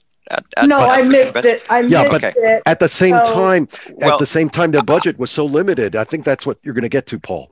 I'm going to get to the fact that trying to deal with subtitles and audio description together is a very onerous process, and for the most part, it turned me off the movie. Well, see, my point, though, Paul, is that they had such a limited budget. They had one voice talent doing it all, and you have to be super skilled in order to do that. I've done that for some foreign films, but ideally you will have one voice talent voicing the subtitles, sometimes more than one if it's a male character, if it's a female character, and then another voice talent voicing the description. Again, and the voicing of the subtitles, it's like a dub, essentially. You're speaking over, you're speaking when the character in the film is speaking, so you're not getting in the way of anything necessarily. Yeah, I'm just not sure it worked. It worked well with Parasite, though. I mean, for me, it was very off-putting, and it was.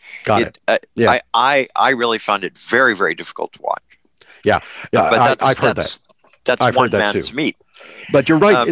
In educational videos, it's the same thing, Tina. That's why DCMP is so great for kids in secondary school and elementary school. But this is videos. College. Oh yeah, I don't think DCMP goes into college. No, they don't. They don't. But in colleges, they have a responsibility to make sure that media presented to students is accessible. And many colleges will go to companies like mine, Audio Description Associates, or others, to create a description track for a film just being shown for one student. It's their responsibility to do that. Yeah. There is a good example on Netflix of a film right now, or a television show called Unorthodox, where a lot of the show, because it's about a young woman trying to escape the Orthodox Jewish community, so a lot of the show is in Yiddish, and there are multiple voices who one will read the subtitles, one will do the description. So it's a good example how it does work well. If anybody wants to check it out on Netflix, it's called Unorthodox. I mean, this is Tina. I'm sorry. This has been around for a while. If you remember the film Passion of the Christ, yes, that was all in Aramaic, but the Aramaic was subtitled in English. Those subtitles were voiced, and another voice did the description. Yep. Right. Ms. Tina, thank you very much for your questions. I think they're very intriguing. Well, I think we've got to talk about this stuff, especially what to do about, like, as I said, on YouTube videos, on-screen text. We have to address this, because if we are talking about it. It's going to get worse. It's going to get worse, and if we don't fix it, we're gonna lose these students. Thanks, Tina. Mr. Rick. Yes, Chris Coulter, please. Hi. Chris. Hi. Yeah, I want to wind back a little bit. I caught my ear listening to the talking about the discussion about Peacock, which I do watch, and I was very appreciative of hearing why that the Comcast actually wanted to have the audio description, and they were working on it, and it got derailed somehow.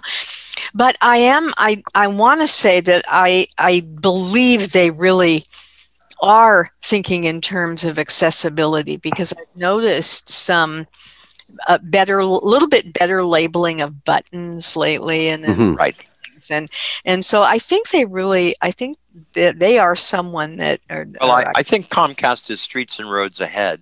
Yes. Of everybody else in terms of creating an overall accessible environment, because it doesn't only apply to their cable. It applies to their home security systems. It applies across the board with what they're doing, and they've set the gold standard. The sad thing is that other companies haven't chosen to adopt their standard, and instead have put out crap. Yes, I agree. Did I say that? I agree. I agree. Can you say that on ACB radio? I just did. You just did. It didn't blow up. It didn't blow up. Okay. Yeah, and so I'm going to be on a panel at our state convention, and I will be talking a little bit more about it's a panel on cutting the cord. So that's great. We will look forward to it, Chris. Bravo to you, Chris. That's great. Thanks for your question. Thanks a lot. Rick? Yeah, Jeff, please. Jeff? Hi. Several little things, hopefully quick. On Peacock, how do you figure out what's audio described and what is not?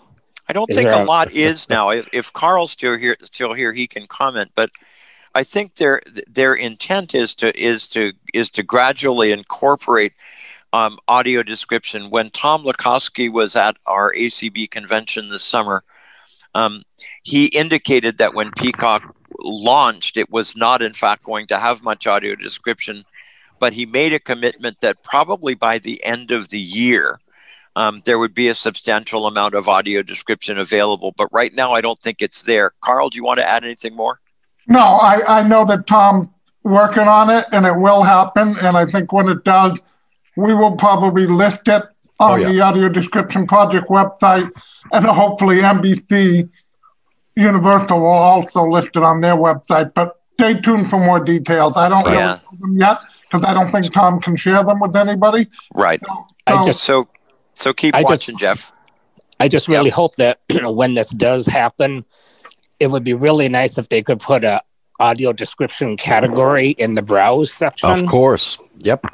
Because a lot of them don't. Like, your big deal with Hulu, they may have audio described equipment, product, but unless I go to the website, there's no way for me to figure that out. That's right. In the browse section, the only way you can determine that is to be on the website, not on Apple TV. It's a problem. It's a problem. So, I wish there was a good solution. Jeff, it reminds me of when DVDs started to have description. Wasn't that wonderful? But of course, they weren't accessible. You couldn't turn the description on because they're all based on visual menus. You know, it was crazy. Yeah. So Philo and Locast.org. Locast is a service where they take over-the-air broadcasts and then run them through the internet for TV markets. Mm-hmm. And they just expanded into Minneapolis. And so I contacted them, and they told me that they will not pass through audio description tracks at this time because they are a new company and they don't have the resources. But they said down the road it may happen. And with Philo TV, which I really like, they also do not pass through the audio description. And they kind of said they have no plans to do it at all. Mm. So this is Carl. Carl, it sounds like you ought to get Jeff involved in what you're doing. Right. Well, first of all, there's some question. There's several lawsuits against Locast. So there's some questions to whether that's even legal. Because what they do is they just go on the internet, right, and borrow the feed and repurpose it. Philo is legal. It's a paid description. It's a paid streaming service. And you're right, we have some work in that area, and unfortunately, they're not mandated under the CVAA, and that's something we are looking forward to hopefully including in the CVAA 2.0 and copying what the deaf community did, saying if it ever airs on broadcast and goes to streaming, that's right, carry it over, and we hope to do the same thing in the next version. Yeah. Plus, you know, someone mentioned Serotek. The legal issues around ripping tracks from a DVD and then posting them on a website. That's a dicey and tricky kind of thing. I think to the extent that people who are blind are more visible, more demanding of what is their right, and it's viable. It's commercially viable for these folks. Again, 26 million people, their friends, their families. You know, I think the studios will learn that they should be licensing this. They should be making it available. Yeah. People don't have to rip it from a DVD or something like that. And I've always felt that if an entity like Netflix, like Amazon Prime, has made audio description available, I, as a blind person, have an obligation to support that. Sure. And to pay the subscription, just because it seems to me the appropriate thing for a community to acknowledge what folks weren't required to do, but have done. And I want to be sure that we never get to the place where there are so few blind people who have subscribed that they say, why the hell are we doing this? Forget it. Right. Yeah. Yep. Mr. Rick? Yes, phone number 4640, please. Good evening, all. Betty Passanante here. From Philadelphia, Miss Passanante. From Philadelphia, yes, indeed. We just survived our state convention. We had a great time. Great. And of course, your work in the National was amazing. I've got a very basic, low-techy question. I have Fios TV. I don't have a voice remote yet. I guess I should get one. But even if I did, why can't I just push a button for audio description? Why do I have to go into a menu and go to settings and accessibility and audio and per language preference and all the hoop-de-doo? Because I would like to keep it on audio description all the time. Sure. But then you run into the same with the Spanish. You want to watch a ball game? Anyway. So why can't I just push a button? Yeah, you can for captioning with many remotes. How about it? I'm with you there, boy. And now, if I were to have a voice remote, does that read enough of the menu for me to do it myself once I, put my mind to it? No, I don't think so. Oh, great. But I don't know that, so don't take what I absolutely say. But I think you can take what I'm about to say as meaningful. All right. There are two different rules that are operating for broadcast. One concerns emergency information, and the other concerns audio description channels. There really is no requirement that says that there has to be a single simple control that will enable you to get into audio description. for regular television programming. But there is a requirement for emergency communication, which is conducted in the same place, that there has to be a simple way of getting there. I'm in a big fight at the moment with DirecTV because right now, for emergency communication, the only way you can get to it is the same way that you get to audio description. That's right. With their other product, and that takes literally 8 keystrokes to get from point A to point B, and that's ridiculous. So the emergency will have passed by that time. Right. What I would do if I were you is file a complaint with the Federal Communications over emergency communications, because that they are required to simplify.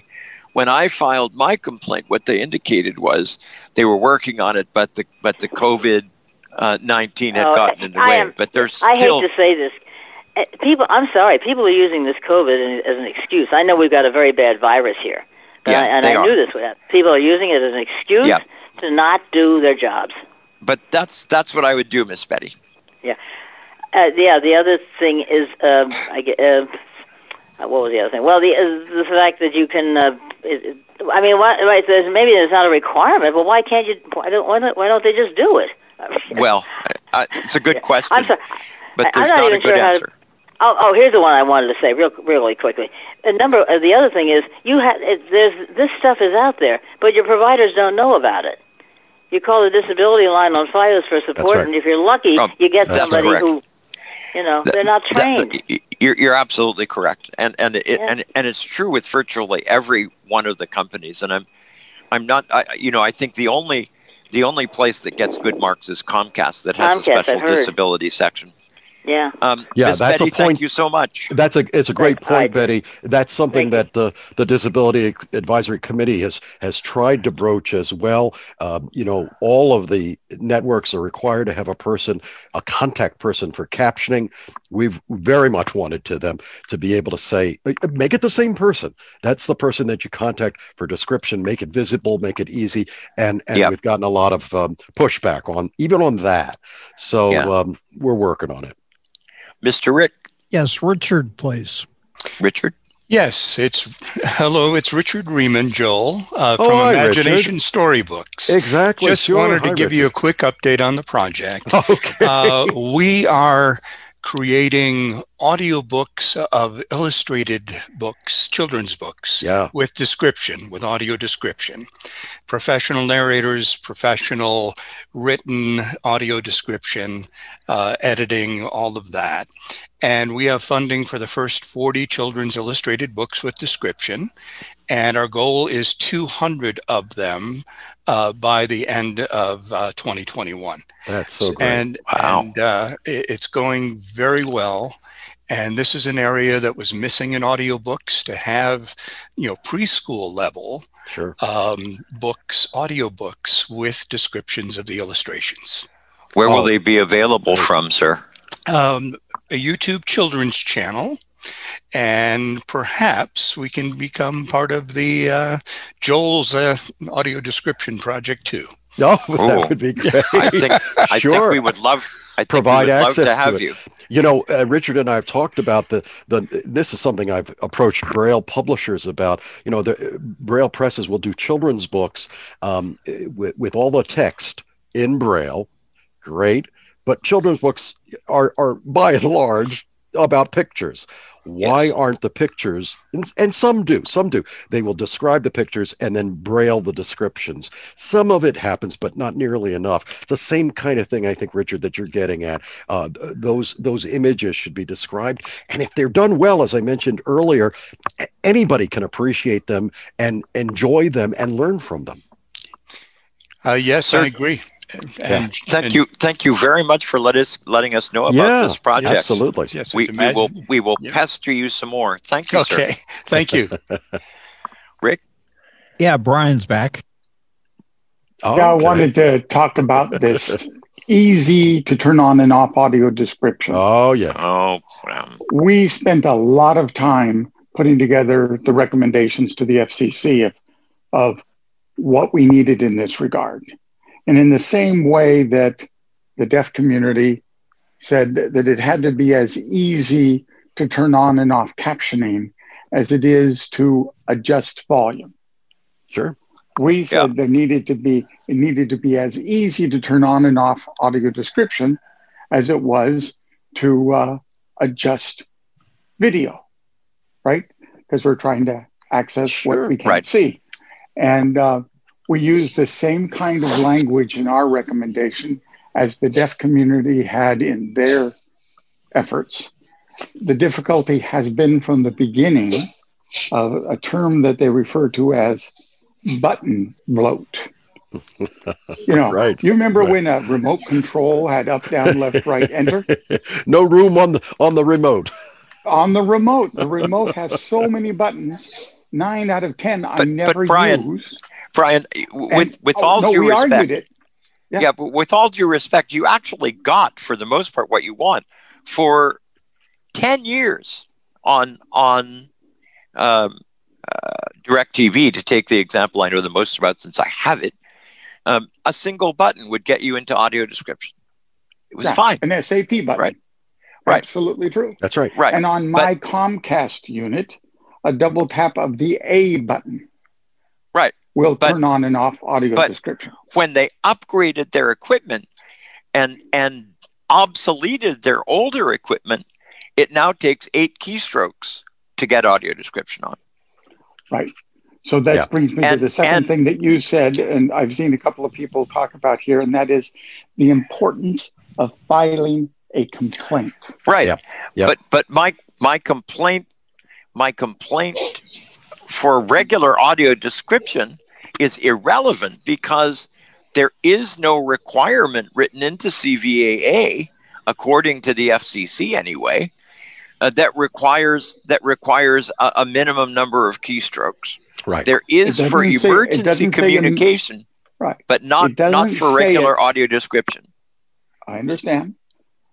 Yeah. But anyway, thank you. Does your remote allow you to turn on and off emergency information? In the same way as I do audio description. In other words, it's just as inaccessible. Correct. As a matter of complexity. So and they're I in have violation. And it is, and I have filed that complaint.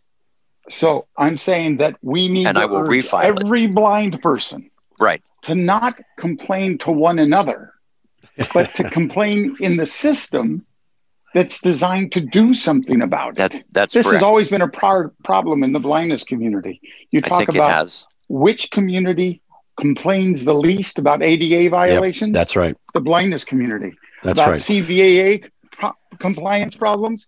The blindness community. You know, I have actually stopped complaining to the right people. That's right. Yeah. I have challenged people from industry on our Disability Advisory Committee at the FCC. I've challenged them sometimes to go home and sit in front of your television and turn on the audio description. They can't do it. They don't. No. And they're sighted, and they can't do it. They can't figure it out. It takes 8 strokes, 10 strokes, 12.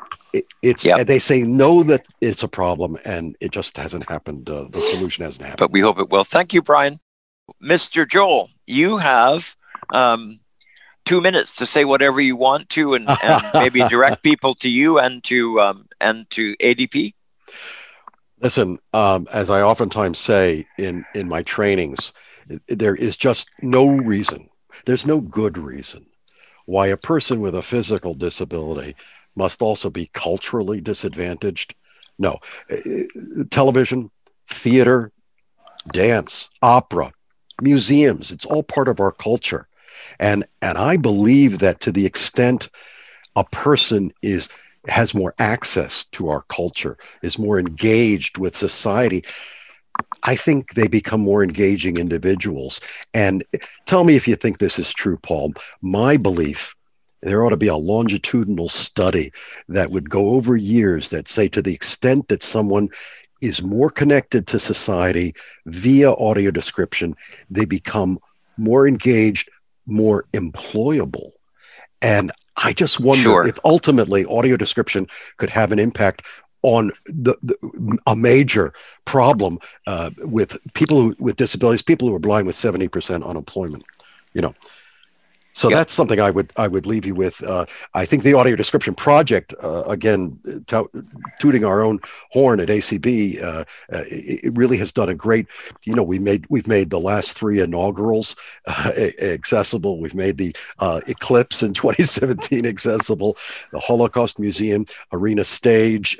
Every performance at a production was made accessible, as opposed to like 2 performances in a 6-week run. So we're doing everything we can possibly do to broaden the availability of description. We're getting there. Sir, thank you very much. Well, you bet. Remember, everybody, acb.org/ADP is where you find more information in one place on audio description than is available anywhere else in the world. There you go. Thank you, Paul. Mr. Joel, thank you very much for being a guest. A pleasure. And it's been fun. Thank you. Yes, I agree. Thanks so much.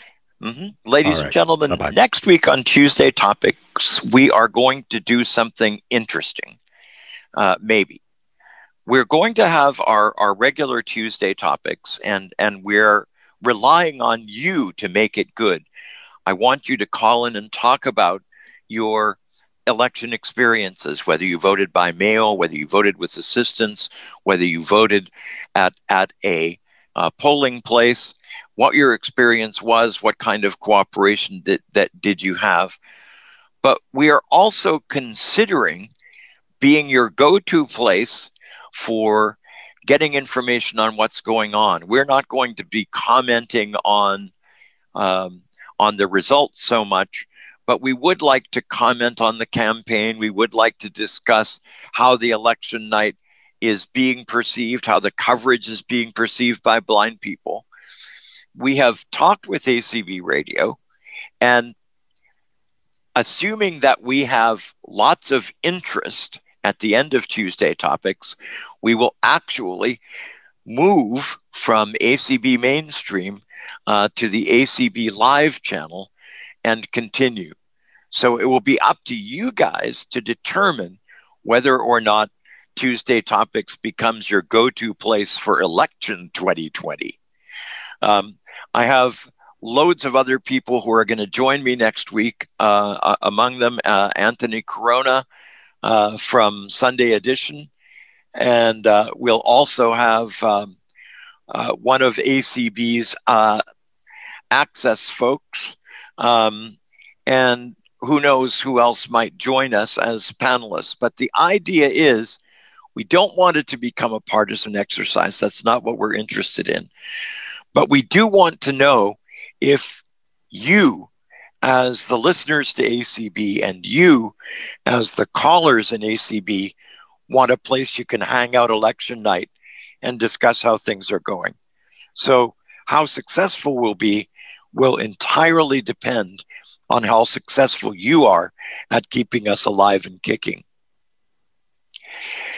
I think our program this evening on audio description has indicated both how complicated and how exciting audio description is.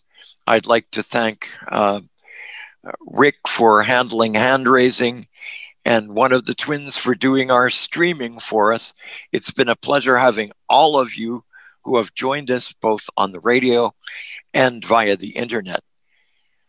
Tuesday Topics is only successful if you, as our audience, engage and involve yourselves in the issues we discuss.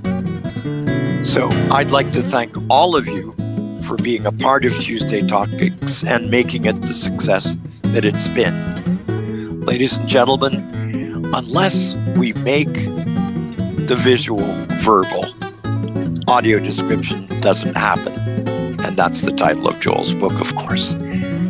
Good night.